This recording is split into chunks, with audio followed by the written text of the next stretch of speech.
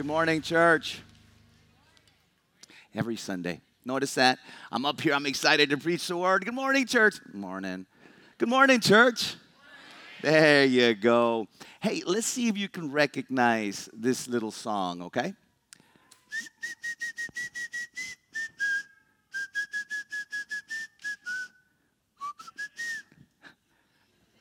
Won't you be my neighbor? Hello, neighbor. Anybody? No? Okay, some of you are too young to know, but there was a program called Mr. Rogers' Neighborhood, and me, an old guy, used to watch it all the time. I used to love it.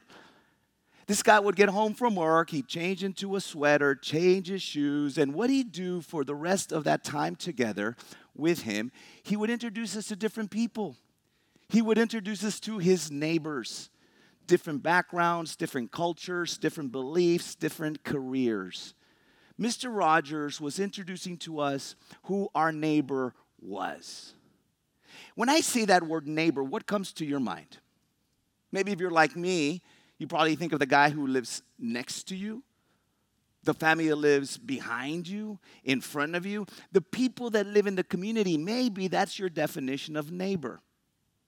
But today, as we continue our series, What Did Jesus Mean? A series on the parables, we're going to see the true definition, maybe a redefinition of what neighbor is. Jesus is going to tell us clearly who our neighbor is and what that represents. Before we get to today's parable, I want to first give you a little bit of context, maybe a little foundation, so we can better understand the meaning and the teaching of today's parable. So if you have your Bibles with you, please open them up to Matthew chapter 22. Matthew 22. Let me give us a little bit of context before we actually read what Matthew has to say to us this morning. As always, the Pharisees, the Jewish leaders, want to go and try and trip up Jesus. So the Pharisees go to Jesus and they ask him a tax question. They think they're the IRS for some reason. And so Jesus says, you know what? Hand me over a fish. He pulls out a coin and he tells this straight to the Pharisees' face. Give to Caesar what belongs to Caesar. Give to God what belongs to God. And the Pharisees are like, man, we couldn't trick them. So they go back and they try to hook up with the Sadducees. So now the Sadducees go and they ask him a question. They say, Jesus, we knew this guy who was married, and what happened is her husband died. But her husband had a brother. So the brother married her. But guess what? That brother died. But he had 5 other brothers. Who would have guessed it? All of them died. So my question, our question, Jesus, is after going through 7 brothers, who is this lady going to be married to in eternity? Jesus, knowing what the Sadducees were trying to do, knowing that the Sadducees didn't even believe in the afterlife, in eternal life, he answers their question with a question. And then he quotes Genesis 2. The Sadducees are like, man, we couldn't get him either. So they go back and they huddle up.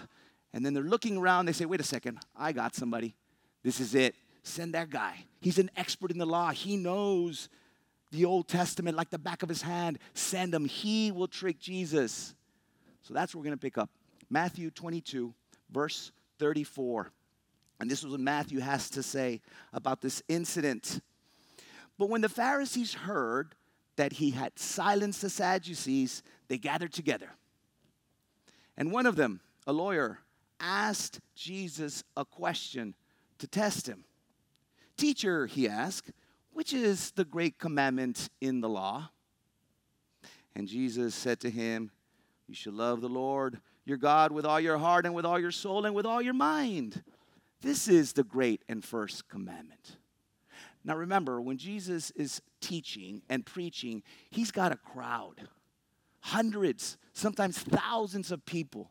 So I'm sure this is happening when he was talking to this lawyer. And I'm sure as well that most of the people listening to this conversation were Jews. So when Jesus was asked this question, all Jews were like, oh, I know. Every Jew knew the answer to this question because every Jew knew what is known as a Shema. Deuteronomy 6, verse 4. This is what the Shema says. This is what Jesus was quoting. Hear, O Israel, the Lord our God, the Lord is one. You shall love the Lord, your God, with all your heart, and with all your soul, and with all your might. And these words that I command you today shall be on your heart. All Jewish people knew that showing God that you loved him meant that you obeyed him. And when you obeyed God, God was happy. And if God was happy, everybody was happy, even mama. Now you guys are asleep. Okay. So what he was saying is like, hey, you know the answer to this. Everybody here knows the answers to it. So when Jesus responds the way he responds, love the Lord your God with all your heart and with all your soul and with all your mind, this is the first commandment. Everybody there said, yes, of course. Good job, Jesus. You're a good teacher. You know the word. But Jesus doesn't stop there. He goes on in verse 39, and listen to what he says. And the second is like it. Love your neighbor as yourself. Now picture this. The people probably listening to this conversation said, whoa. The second? You mean there's a one and a second? That's not what I remember. And Jesus was saying, no. The second is just like it. The second is only second in sequence. There's the one and the second, both equal, both the great commandment. That's what Jesus was saying. What Jesus was trying to say was, look, if you really love God, then you really must love your neighbor. Loving your neighbor shows everybody truly how much you love God. That's what he was saying. What Jesus was saying was this. Your love for God is demonstrated by loving your neighbor. That's what Jesus meant when he said there's a one and a two and both are equally great. He goes on and says that these two commandments make up the whole law. Look what he says in verse 40.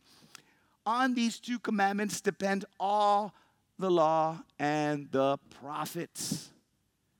Jesus is saying these two commandments summarize the law. See, the love that we have for God is a vertical love. The love that we should have for our neighbor is a horizontal love. And Jesus was saying these two commandments are it. Think about it. The 10 commandments that we have, the first 4, it's all about vertical love, loving God. The last 6 of the 10 commandments is all about horizontal love, loving each other. And that's what Jesus was teaching and preaching to the crowd that morning. That's the foundation I want to set up. So now we can go into today's parable. Bibles, Luke chapter 10. Turn with me to chapter 10 of the Gospel of Luke. We're going to pick up in verse 25. And here's what Luke has to say about another incident. He says, and behold, a lawyer stood up, another guy, to put him to the test. Jesus was used to it, saying, Teacher, what shall I do to inherit eternal life? What do I need to do to have everlasting life? And Jesus said, well, what is written in the law? How do you read it? You're a smart guy. What does the law, what does the Old Testament tell you? And this young guy says, I don't know if he was young, but verse 27, he says this, you shall love the Lord your God with all your heart and with all your soul and with all your strength, the Shema, and with all your mind. And then he says, and your neighbor as yourself. And Jesus responds, you have answered correctly. Do this and you will live. He's saying, good job there, young man. You were paying attention when I taught that, weren't you? You got it. Simple. Do these things, the 2 greatest commandments, and you will live. And again, I picture the crowd saying, yeah, we get it. Sounds good to me, Jesus. Way to go, lawyer. But the lawyer has another question for Jesus. He doesn't stop there. Verse 29, desiring to justify himself, He asked Jesus, "And who is my neighbor?" See, this lawyer knows, right? Okay, Jesus, you just told us in the Gospel of Matthew that the way we love our neighbor demonstrates the way we love God. If I really love God, you're telling me to love my neighbor. I just want to make sure, who is this neighbor you're talking about? Who is my neighbor? How much do I have to love him? But more importantly, I need to know so I can love on that neighbor to show everybody how much I love God. I want to justify myself. Now again, the crowd, being a Jewish crowd, knew the answer to this question. Most Jewish people knew the Old Testament. So when this guy asked, "Who is my neighbor?" the crowd was like, I know. If you turn with me to Leviticus chapter 19, verse 18, here's what a neighbor says, or is a definition of a neighbor, according to the law. You shall not take vengeance or bear a grudge against the sons of your own people, but you shall love your neighbor as yourself. I am the Lord. Did you catch it? Did you catch what the definition of a neighbor is? Let me read it again. You shall not take vengeance or bear a grudge against the sons of your own people, but you shall love your neighbor as yourself. I am the Lord. See, to a Jewish person, a neighbor was another Jewish person. So when they heard, "Love your neighbor as you love yourself," they would think to themselves, I got it. Jewish guy, Jewish gal, we can love each other as ourselves as long as we're Jewish. Got it. But see, Jesus answers the question of who is my neighbor by telling a parable. Verse 30, Jesus replies, a man, most likely a Jewish businessman, was going down from Jerusalem to Jericho, and he fell among robbers, it says, who stripped him and beat him and departed, leaving him half dead. And the lawyer's probably thinking to himself, what does this have to do with my question, Jesus? I'm asking about a neighbor. You're telling me about a guy who's half dead. Makes no sense. Jesus continues, verse 31. Now by chance, a priest, a Jewish religious leader, a priest was going down that road, and when he saw him, he passed by on the other side. Verse 32, so likewise a Levite, another religious Jewish leader, when he came to the place and saw this poor half-dead guy, he too passed by on the other side. Two Jewish men, two Jewish religious leaders see this poor fella on the ground, half dead, and they go to the other side, completely ignoring him. They're probably thinking to themselves, I'm not going to deal with that guy. He's probably dead. And Jewish law would prohibit any Jewish man to touch another dead body. If they did, they had to go through all these cleansing ceremonies, and they were considered unclean. So I'm thinking these two Jewish leaders were saying, nah, better not. I ain't got time for that. I don't want to do all these ceremonies, and who cares about that guy? I'm going to go on my way. That's so far what Jesus was talking about in the parable. But here's where it gets really interesting, I think.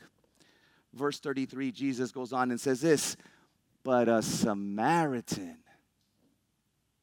The people listening probably went, what did he just say? Did Jesus just say the S word? No puede ser. Can't be. No, he didn't. See, Jewish people and Samaritans hated each other. To a Jewish person, a Samaritan was worse than a Cowboy fan. That's how much they hated each other. Bad. Why? Let me give you a little bit of history. See, we read in 1 Kings that the nation of Israel splits up into two. You have the northern kingdom where the Samaritans worshiped, made up of 10 tribes. And the Samaritans say that the only true place of worship was Mount Gerizim.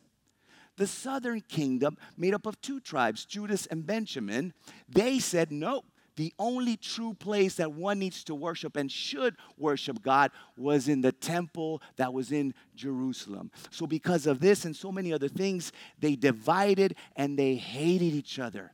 They couldn't stand each other. They couldn't look at each other. They couldn't talk to each other, much less, as Jesus was implying, help each other.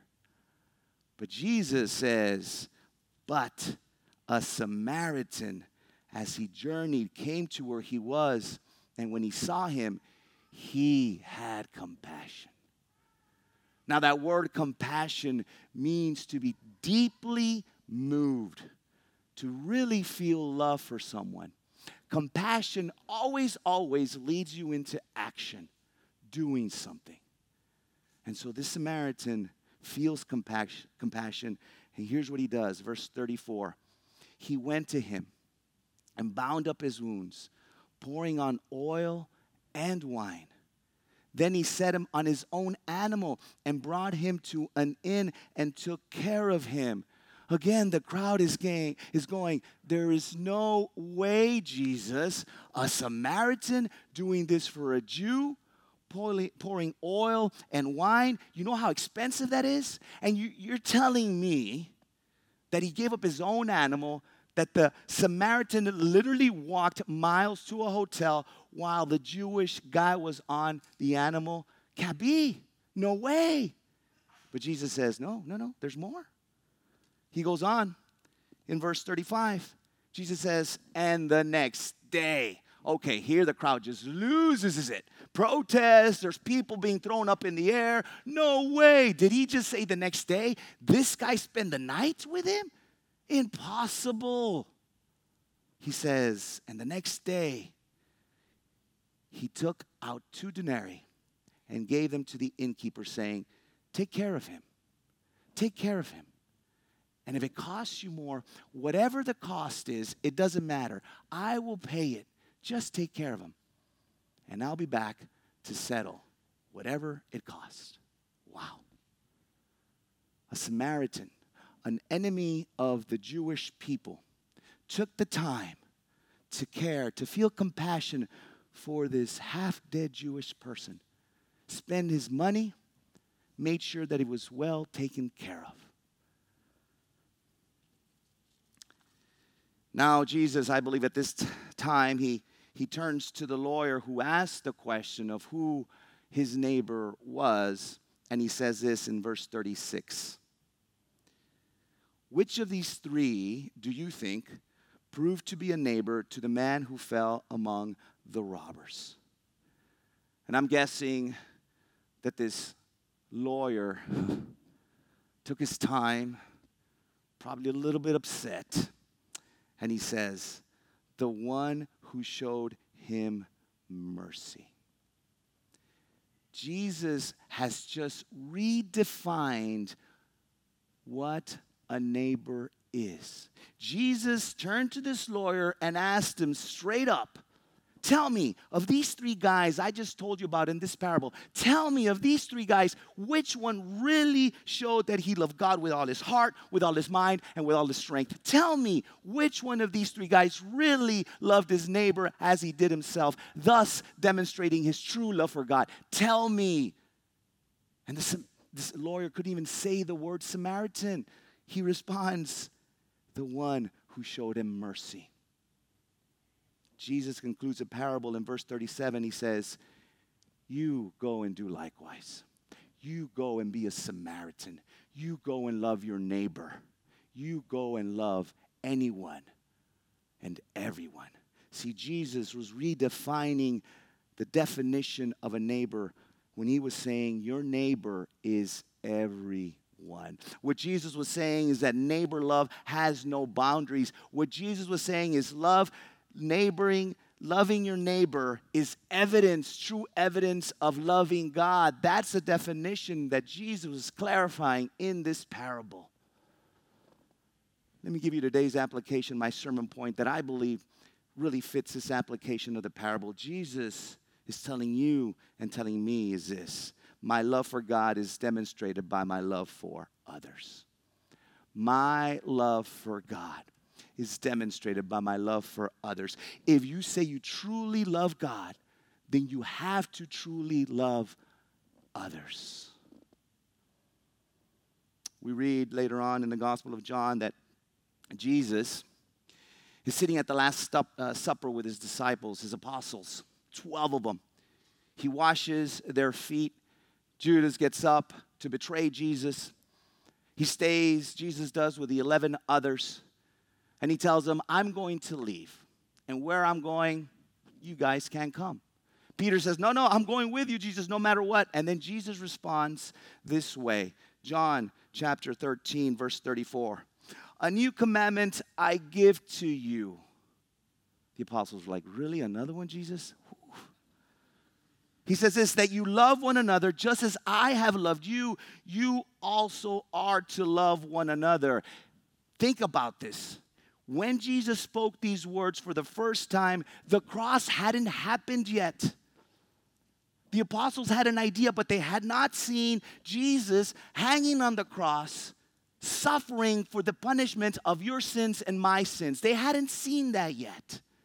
And Jesus was saying, love one another the way I have loved you thus far, because in 2 days or tomorrow, you're going to see true love. Love that is unconditional. Love that goes beyond anything anyone could ever imagine. But for now, I want you to love one another the way I have loved you these past 3 years. And I love what Andy Stanley says about this situation. Jesus looks at Matthew and says, Matthew, remember when I first met you? A tax collector? Who loved you? Nobody. Everybody hated you, Matthew. Your family disowned you, Matthew. But what did I do? I loved you. I went to have dinner with you. I accepted you. Matthew, go and do the same to your neighbor. Go and love others the way I've loved you. Nathaniel, do you remember the first time we met, buddy? What did you do? You made fun of me, man. What did you say? What good can come out of Nazareth? But what did I do? I didn't reject you. I didn't tell you that you're my enemy. I didn't want to put revenge on you. No, Nathaniel, I accepted you, even though you made fun of me. Go and do the same. When people don't like you, when they ridicule you, you lash out with love as I have lashed out with love to you. Peter, my friend, my best friend, in a little bit, you're going to betray me, man, 3 times. But you know what, Peter? I'm going to forgive you and I'm going to love you. Peter, people are going to hurt you and you need to forgive them the way I've forgiven you. You need to love them the way I have loved you. That's what Jesus was saying. Love one another the way I have loved you. But he goes on. John 13, verse 34 through 35, a new commandment I give to you, that you love one another just as I have loved you. You also are to love one another.